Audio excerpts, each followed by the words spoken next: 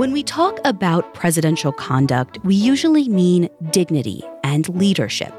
The Gettysburg Address, the call to arms after Pearl Harbor. We don't usually talk about, say, the time Andrew Jackson threw such a huge rager at the White House that he almost got crushed by the mosh pit and had to climb out the window to escape. Or the time the FBI director reportedly blackmailed Gerald Ford with a tape of him getting a BJ from a German spy. Or even the time JFK showed up to an international summit high on amphetamines and threatened to start a nuclear war. But maybe we should talk about all of that. I'm Ashley Flowers, and on my new show, Very Presidential, I'm going to be looking at 15 of our most badly behaved presidents in history to shine a light on what was really going on in the White House.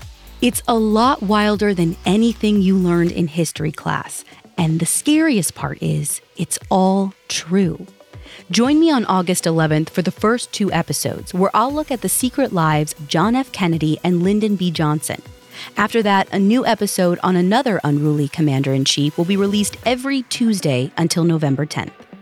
Very Presidential is a Spotify original from Parcast, and you can find it for free on Spotify.